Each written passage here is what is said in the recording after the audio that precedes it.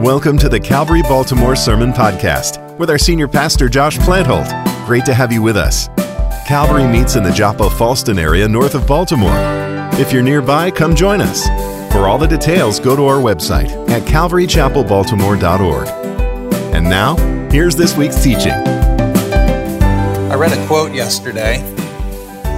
I don't know who said it, but they said, you can tell what a church believes by what they sing. You can tell how much they believe it by how loud they sing it. And we certainly believe God is holy in here. And that is quite a blessing for your pastor to hear your voices. I'd like to call your attention this morning to the 10th chapter of Revelation. We will be taking communion today. And we'll be doing that at the end of service. So if you don't have communion, well, Rob's got some over there. Now's the time. Our word for today is why. As we study today's passage, we are going to keep asking the singular question, why?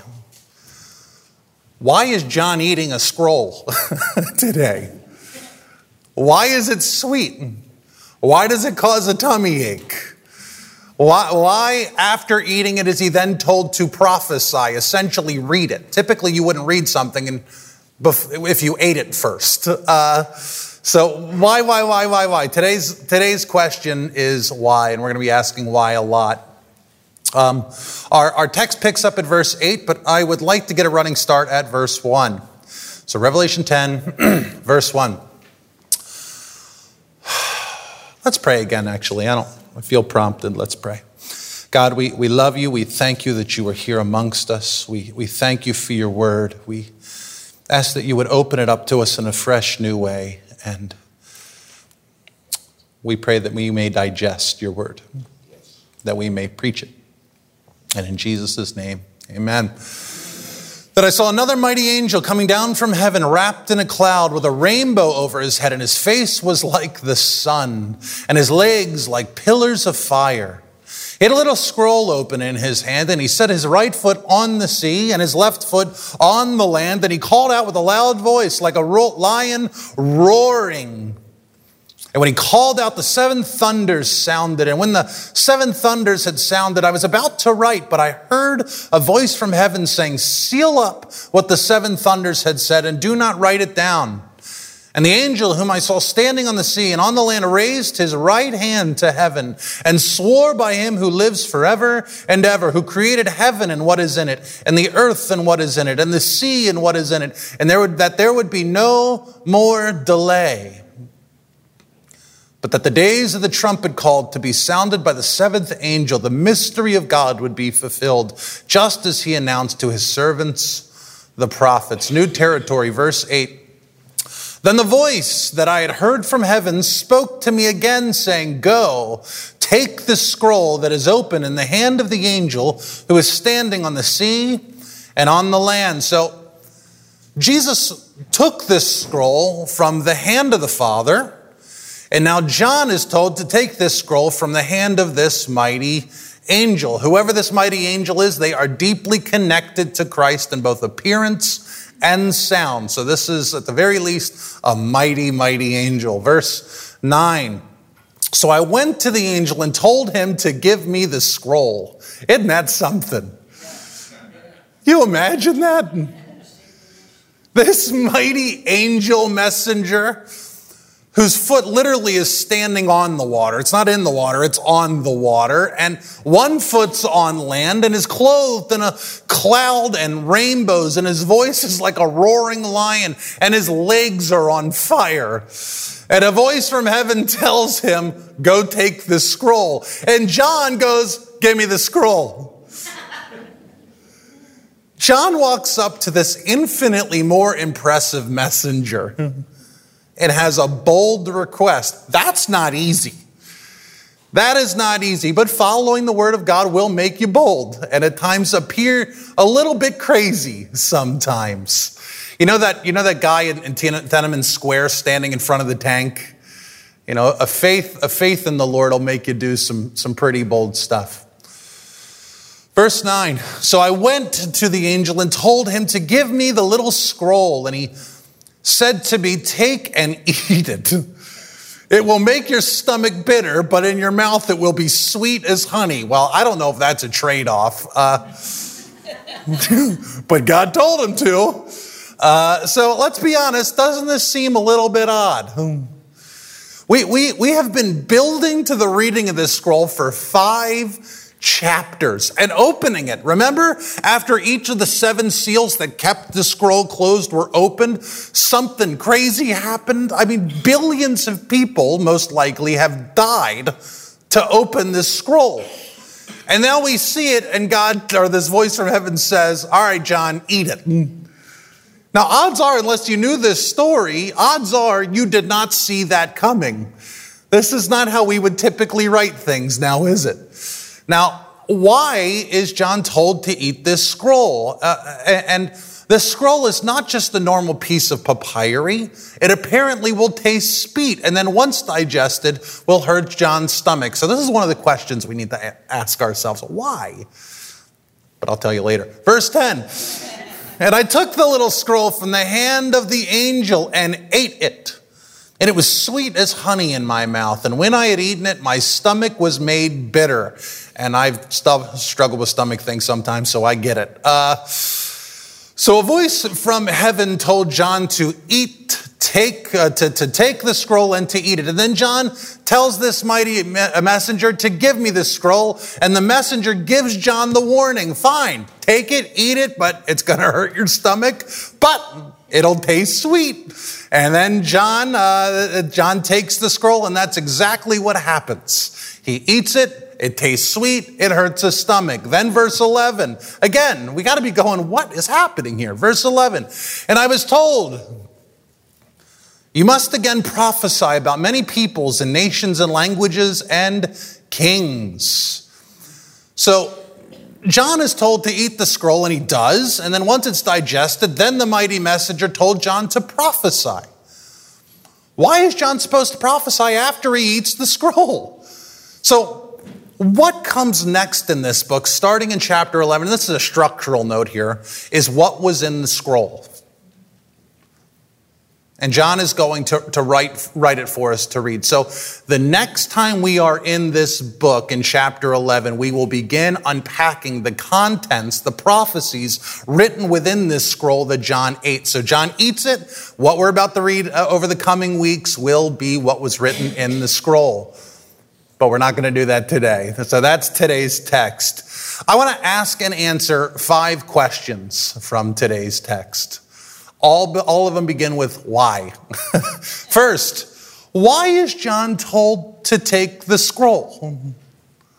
I just imagine John standing in front of this 10-foot being or whatever it is with legs of fire, and he has to say, give me the scroll. I can't imagine what that must have looked like. And then God put John in that position.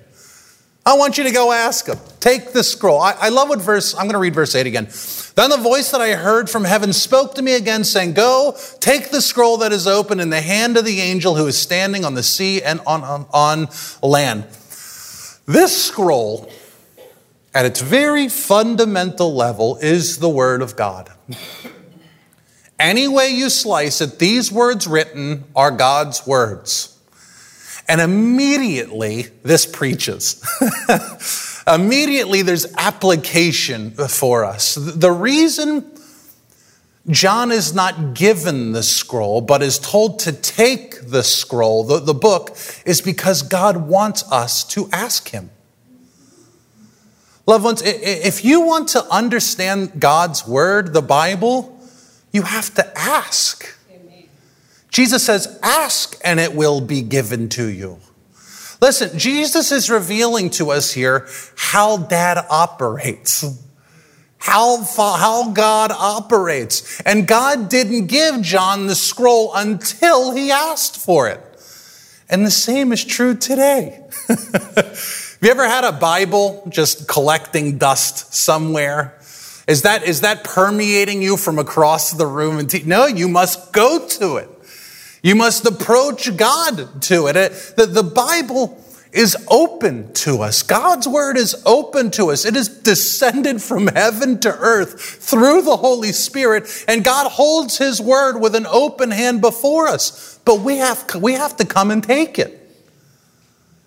We have to ask. God is showing to us, John is modeling to the church that we are to go to the word and to eat it and to chew on it and to savor its sweetness. And all these things are available to us if we ask for it.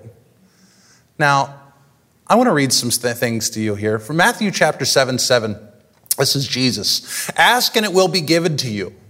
Seek and you will find. Knock and it will be opened to you. For everyone who asks receives, and the one who seeks finds, and the one who knocks, it will be open. Or which of one of you, if his son asks him for bread, will give him a stone? That's a bad gift giver. Or if he asks for a fish, will give him a serpent? Surprise! If you then, who are evil, know how to give good gifts to your children. My son's birthday was on Friday. I got him a foam zombie sword. He has been running around the house in his underwear, slaying zombies for 2 days. If I know how to give good gifts to my children, how much more, Jesus says, how much more will your Father who is in heaven give good things to him who asks him? Loved ones, if you are saved, you have put your life and your faith and your trust in Jesus Christ unto salvation. When you stand before God Almighty, you are not going to plead your good works. You're going to plead the blood of Christ. If you are saved, I'm telling you, because the Bible is telling you, Dad wants to bless you. God wants to bless you. You ever not understand things? God wants to teach you. He wants to guide you. He wants to reveal things to us. But he wants us to go to him in prayer and ask for it first. This is the way he has designed these things, because it is an answered prayer that God gets the glory. If God just handed you everything you wanted all the time, you wouldn't realize it was from him. But if you're on your knees saying, oh God, you got to show up today, and he does, it's not because you're awesome, it's because he's good. It is an answered prayer that the church rejoices. God ever pull you out of a pit after lots of prayer? God gets the glory. It is an answered prayer that gratitude is birthed. It is an answered prayer that humility grows. And thinking of the word, God's word is open for us to learn and grow and become wise. Just ask him. And the Spirit of God will give to you. He will help you understand. And listen, you all know me well enough by now, I think. I'm a Bible guy. I am a Bible guy through and through. But I cannot tell you how many times God has brought new light to something when I was in prayer. It is when I have been praying that the Lord's Prayer all of a sudden unfurls, it blossoms into a new tree. And now listen, that does not mean anything. Here's the danger to that, right? Because have you ever met someone who said, well, God told me? You ever run into those people? The stabbing you in the back, well, God told me it was okay, Or they believe something about the Bible and they can't hear otherwise because God Almighty gave them divine word. It's like, well, this Bible verse also says you're wrong. So who's right here? Who's wrong here? Okay, so there are people who abuse this, but at the same time, the Holy Spirit is real. And he does, as Jesus says, gives us ears to hear what we couldn't before. And he gives us eyes to see things that we couldn't see before. And he gives us, as Paul would say, measures of faith that we didn't have before. And Jesus said to the woman of the well, we worship God in spirit and in truth. There is a spiritual aspect to wisdom. There's a spiritual aspect to Bible reading and knowledge. And today's passage of Scripture is showing us to ask. Ask God and he will give to us. James 1:5 says, if any of you lacks wisdom, let him ask God, who gives generously to all. You're not the only one exempt from the all there. Without reproach. And it will be given to him.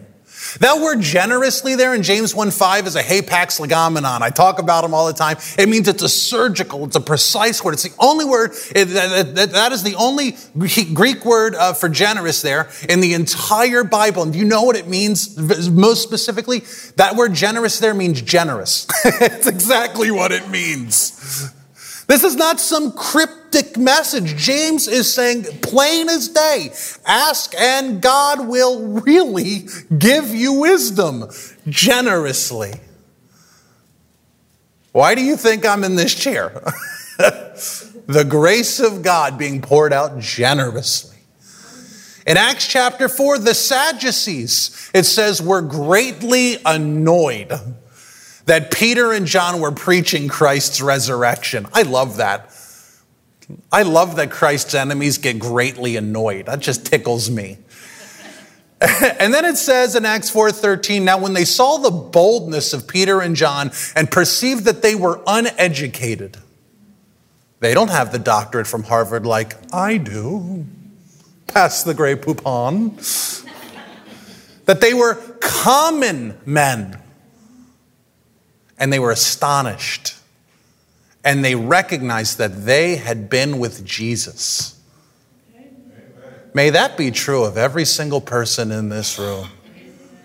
If we would spend time engaging with the Word of God and ask, we too would be changed. We would be bold. You know, when I witnessed to my hair barber the other day, and I felt like I should have got a discount because I'm missing more, but she charged me full price. And I said, she goes, so what do you believe in the, I told her I was a pastor, and she was cutting my hair and she was crying because I was ministering to her, and I go, please don't put a big nick in my head somewhere. I'm glad this is working, but just finish my haircut. And I told her, I go, ma'am, miss, I really believe the Bible is the Word of God. And if you really believe that, it will change you. It will change you radically. Go to God's Word, believe it, and ask that he shows you. And we too would be changed. We too would be bold. We too would be wise and discerning. I want to encourage you today to ask God for wisdom and then go and take it from his hand. Because it's open. His hand isn't open so that he can go, I'll try to catch it. He wants to give it to you. That's a big thing the Puritans talk about, pre-church preparation. You are to be in prayer before you get to church, that your heart may be ready to receive. You're to pray Saturday night for church, that you may be prepared to. And you're to start praying Sunday after you leave for next Sunday. And we're to read our Bibles every day and ask to receive. I would be so tickled if everyone in this room read their Bibles tomorrow, and before they read, they said, God, teach me something today. Amen. And then watch what happens. Watch what God does with that prayer. He is a good Father who gives generously. But God wants you to ask him. So that way when it comes, you understand why it came. The Father's hand was open. Okay, so go to God and ask. Moving on, we got to keep going. Secondly, after John asks for the scroll, he's told to eat it. But before he eats it, he's given a warning that the scroll would be sweet. Why is this scroll sweet? And there's lots of different explanations people give for why this scroll, why this book is first sweet to taste. And my thinking is because it's the Word of God. God's Word, Psalm 119, 103. God's Word are sweet like honey. I love honey. I do. Loved ones, God's word is life. It's joy. It's sustenance. It's sweet like manna to our souls. So I still have this on my computer for study reasons, and for that it's great. But I just deleted the YouTube app off of my phone. And I noticed that I would get on there for entertainment purposes. And one of the things God brought to my attention this week is that when I got done watching whatever, I was less joyful than when I began. It was entertaining me, but it wasn't helping me. And so, loved ones, this is never true with the Word of God. His Word is a lamp to our feet and a light to our path. It's water to our soul. It's honey to our lips. I never leave the Word of God worse off than when I began. Now, don't get me wrong. Sometimes I walk away with a bruised butt. I mean, God will spank you some days. Absolutely. It says in Hebrews, God disciplines a child he loves. And praise God when he disciplines us. But even his rebukes and corrections are edifying, because they come from a loving Father who gives generously to his child. And so as we will see, this word is to be prophesied and proclaimed, and the word is good news of great joy. Our message is sweet. It's beautiful. We're all sinners in the hands of a holy and just God, but Jesus provided a way. Now, our third question, why is it bitter? That's the one that got me. Okay, the message is sweet. Why does it hurt his stomach? I'm lactose intolerant. I feel this pain. Do I really need this 4th slice of pizza, God? Oh, please help me. The answer is no, but I try anyways. And there's a component here of God searching John's most inward parts in this hurting, which we're going to get into in a bit. But also, like Solomon said in Ecclesiastes, that the word delights and it goads. It pokes us sometimes. Sometimes the word is hard to digest and receive, isn't it? Isn't that what the disciples said in John 7? God, this is a hard word, Jesus. And to receive this word, to believe the word of God and really believe it's the word of God, you know that means we have to die. Jesus told us we needed to be born again. That means you need to die. He told us we need to die. He told us to carry our crosses. Pick up your torture weapon, boys, let's go. To bear each other's burdens. There's a sense of bitterness in this. Also, maybe the prophecy that John is to preach is both sweet as it involves victory in the kingdom, but it's also bitter because the amount of martyrs that were and will be shed in the process. The blood of the martyr is the seed of the church, as Tertullian once said. We have gotten here today through the death of a lot of brothers and sisters. And the same will be true in the end. We see the 2 witnesses, their blood will be shed. As the blood of Jesus was necessary for the kingdom, so it seems that the blood of the saints for the advancement of the kingdom. And that's bitterness. The advancement is sweet, but the death is bitter. So there are a few reasons this may be bitter. Now, our 4th and 5th question are combined. Because I really can't answer one without answering the other. And so our 2 questions are, why must John eat the scroll? And why after eating it does he then prophesy? These are our 2 big questions, aren't they really? Why must John eat the scroll? And why after eating does he then prophesy? There are 3 Old Testament texts in today's passage of Scripture that's drawing from. Today I'm going to be sharing one of them. If you want to hear the other 2, you're going to have to listen to tomorrow's Bible study. But let's answer our 2 questions. Why must John eat the scroll? And why after eating it does he then speak it?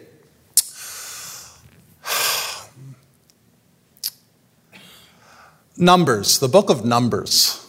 I'm so happy about this. I am so happy about this. Numbers chapter 5, verses 11 through 31. One of the great joys of my life, so you understand me, one of the great joys of my life are to take portions of Scripture that people don't either understand or pass over and to draw out their significance. Because I believe the Word of God is God's Word. Which that also means I also don't believe any of it's wasted. There's a reason for it. Well, today we have this really seemingly odd, it's one of the strangest portions in all of the Bible, and yet it is hugely important to the tone of the rest of the Bible. So what I want to do here is read Numbers chapter 5 and start at verse 11, and you're going to hear this and go, why in the world are we reading this? And that makes me so happy. So verse 11. And the Lord spoke to Moses, saying, Numbers 5:11, start now verse 12, speak to the people of Israel, if any man's wife goes astray and breaks faith with him, if a man lies with her sexually and it is hidden from the eyes of her husband, and she is undetected, though she has defiled herself, and there is no witness against her, since she was not taken in the act, and if the spirit of jealousy comes over him and he is jealous of his wife who has defiled herself, or if the spirit of jealousy comes over him and he is jealous of his wife, though she has not defiled herself, then the man shall bring his wife to the priest and bring the offering required of her, 1/10 of an ephah of barley flour. Now you may be going, what did we just read? In the book of Numbers, if a man suspected his wife of cheating on him, even if there were no witnesses, even if she was not caught, even if no one has a testimony, if the husband is in deep suspicion of his bride, he could take her to the tabernacle of the Lord for a test. And in that test, God would examine the bride. Now, before we read this, it's really important to note we don't have one account of anyone ever trying this test. But what we do see in Scripture is that God uses this test often. The test that we are about to read seems to be used by God through the rest of the Bible. It is how he inspects his bride. Verse 15. The man shall bring his wife to the priest and bring the offering required of her, 1/10 of an ephah of barley flour. He shall pour no oil on it and put no frankincense on it, for it is a grain offering of jealousy, a grain offering of remembrance, bringing iniquity to remembrance. And the priest shall bring her near and set her before the Lord. The Lord's doing the inspecting. And the priest shall take holy water in an earthenware vessel and take some of the dust that is on the floor of the tabernacle and put it into the water. So the literal floor, the dust of the tabernacle, was to be placed in some holy water. Verse 18, and the priest shall set the woman before the Lord and unbind the hair of the woman's head and place in her hands the grain offering of remembrance, which is the grain offering of jealousy. And in his hand the priest shall have the water of bitterness that brings the curse.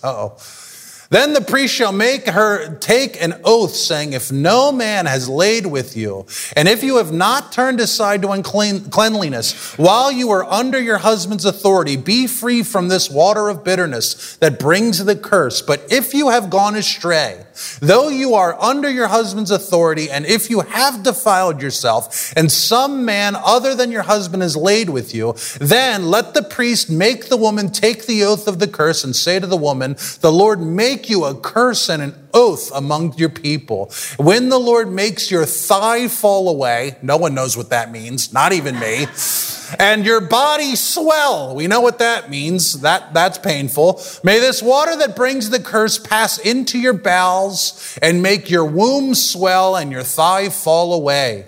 And the woman shall say, amen, amen. Then the priest shall write these curses in a book and wash them off into the water of bitterness. We have three elements here. We have holy water, symbolic of the Spirit. We have the floor of the tabernacle, symbolic of the Father's presence amongst the people. And now we have the Word, symbolic of Jesus, who is the Word. And the Word is to be washed into this water. Verse 24, and he shall make the woman drink the water of bitterness that brings the curse. And the water that brings the curse shall enter into her and cause her pain. You starting to see the connection? The triune word that was ingested caused stomach pain. And caused stomach pain whether the woman was found guilty or innocent. So understand here, the stomach pain was a sign that God was searching her. God was searching the inmost parts of this woman to find if she was innocent or found guilty. He was searching the most inward parts of her soul. Verse 25. And the priest shall take the grain offering of jealousy out of the woman's hand and shall wave the grain offering before the Lord and bring it to the altar. And the priest shall take a handful of the grain offering as its memorial portion and burn it on the altar. And afterwards shall make the woman drink the water. And when he has made her drink the water, then if she has defiled herself and has broken faith with her husband, the water that brings the curse shall enter into her and cause bitter pain. The pain will grow, and her womb shall swell and her thighs shall fall away. I really don't know what that means. And the woman shall become a curse amongst her people. If she is found unfaithful by God, her womb will be closed and she will bear no fruit.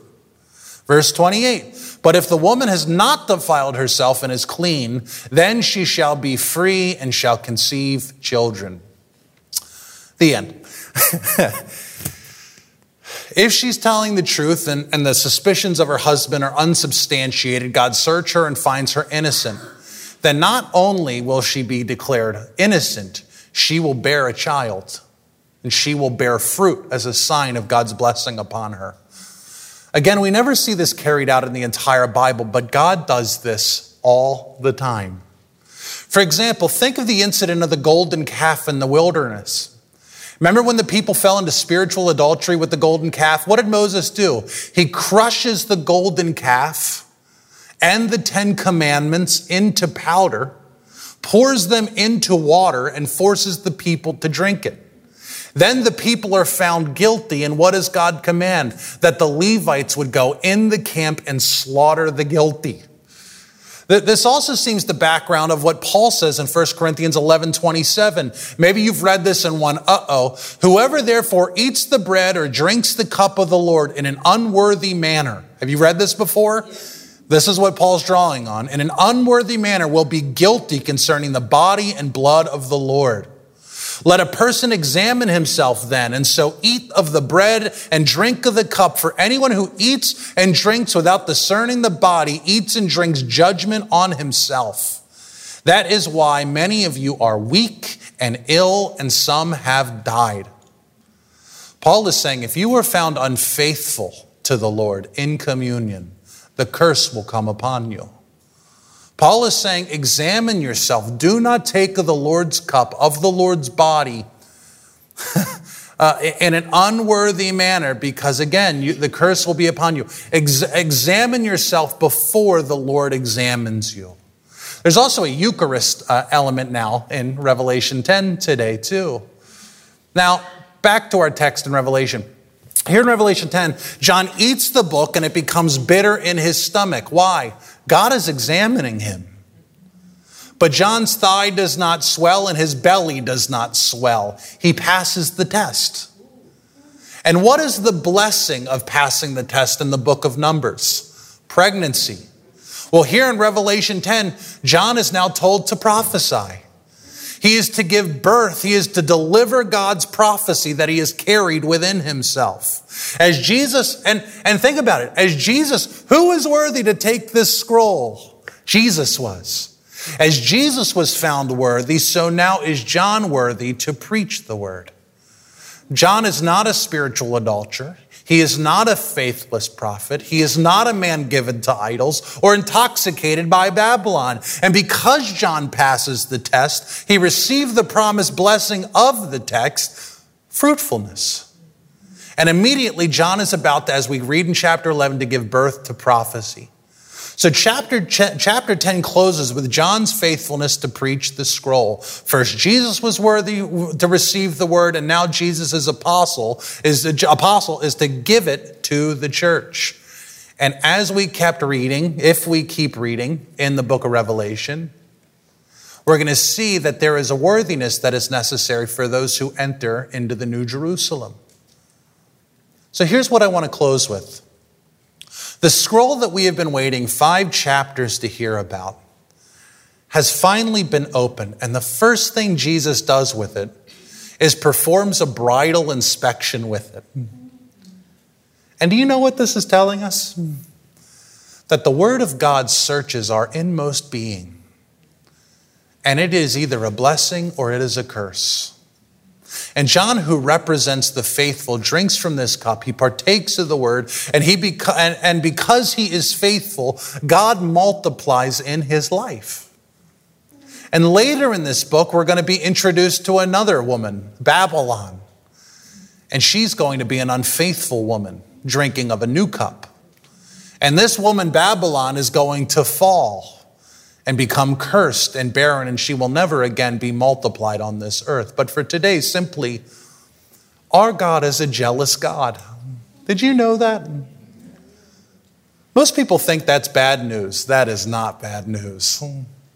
Because his jealousy stems from his love for his bride. In the Revelation, he does not want unfaithful messengers. In Corinth, he does not want to see an unfaithful church. In Torah, he does not want to see an undivided Israel. All through the Bible, Old and New, God does not want a wayward, unfaithful, divided bride, the church, because a divided bride only ends in loss. Loved ones, to reject God and to pursue something else or someone else will only lead to eternal fiery judgment. God does not want us given over to another because he wants to see us live.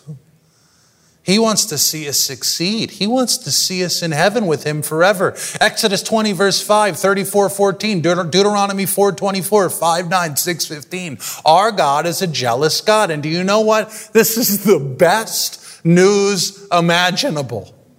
Because that means that God is passionate about you.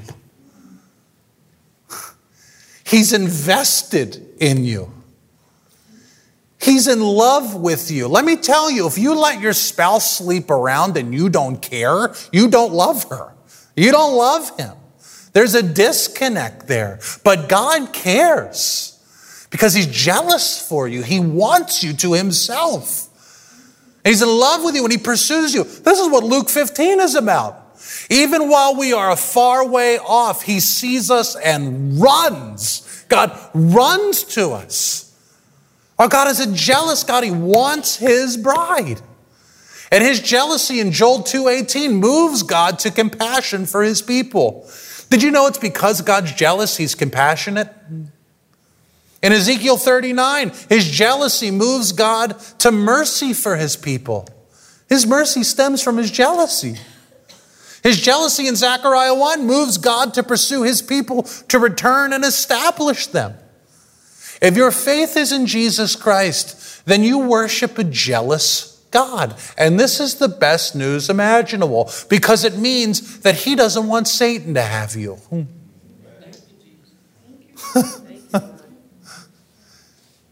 He wants you. He loves you. And God loves you not just with his head, he loves you with his heart.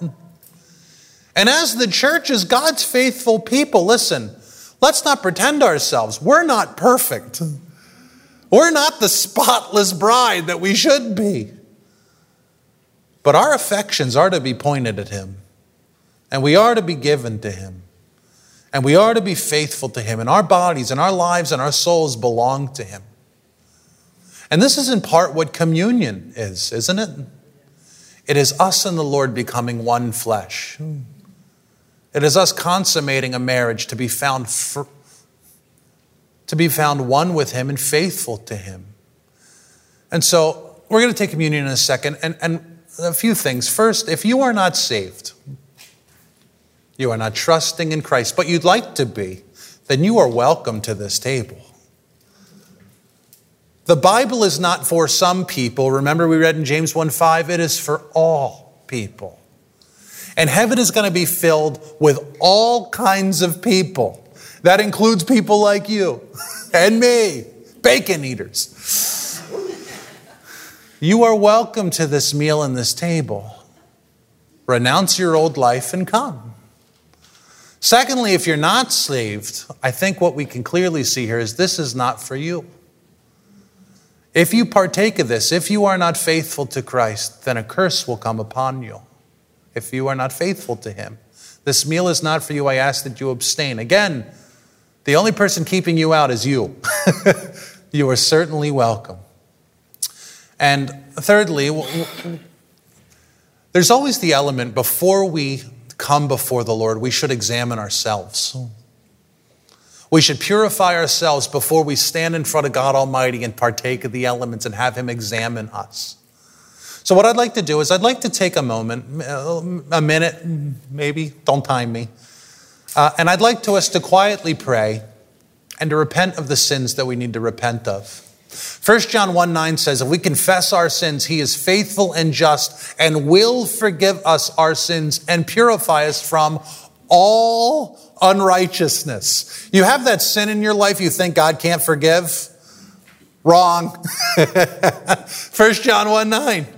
He will forgive you of all unrighteousness. So pray. Ask. Ask God to forgive you. You know what confession is biblically? It's admitting to God what the Spirit is testifying to you. God says, boy, you really messed up here. You're right, God, forgive me. That's confession. And then moving past it, moving beyond it and saying, this is no longer a part of my life. So let's take a moment. We're going to pray and then we'll hop right into communion and then worship. So take a minute.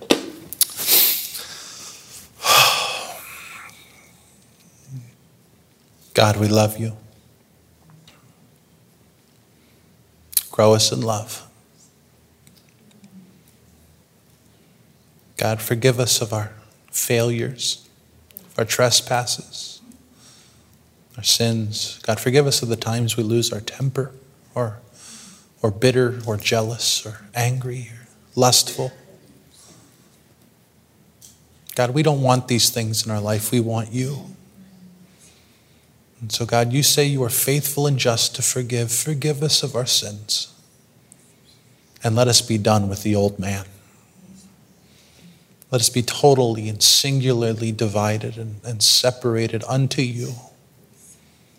Make us who you desire us to be, God. Righteous and godly men and women for your glory.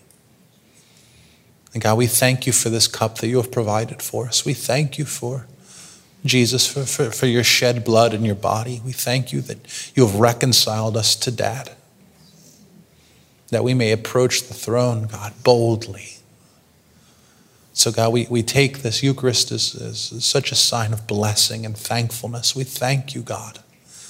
We thank you for what you've provided. And God, we ask that you would transform us now. Let us leave here today far different than when we showed up. Captivated by you. Filled and anointed with your Holy Spirit. To do the work of the ministry. God, you said that the harvest is plentiful, but there aren't enough laborers, God. Pray that you may send more laborers into the field, God. We're willing. Send us. So be with us now and strengthen us now. And in Jesus' name, amen.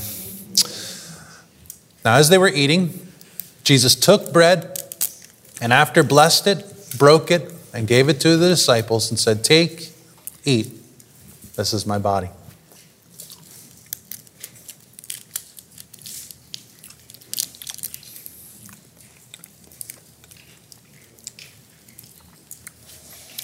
And he took a cup, and when he had given thanks, he gave it to them, saying, drink of it, all of you. For this is my blood of the covenant, which is poured out for many for the forgiveness of sins.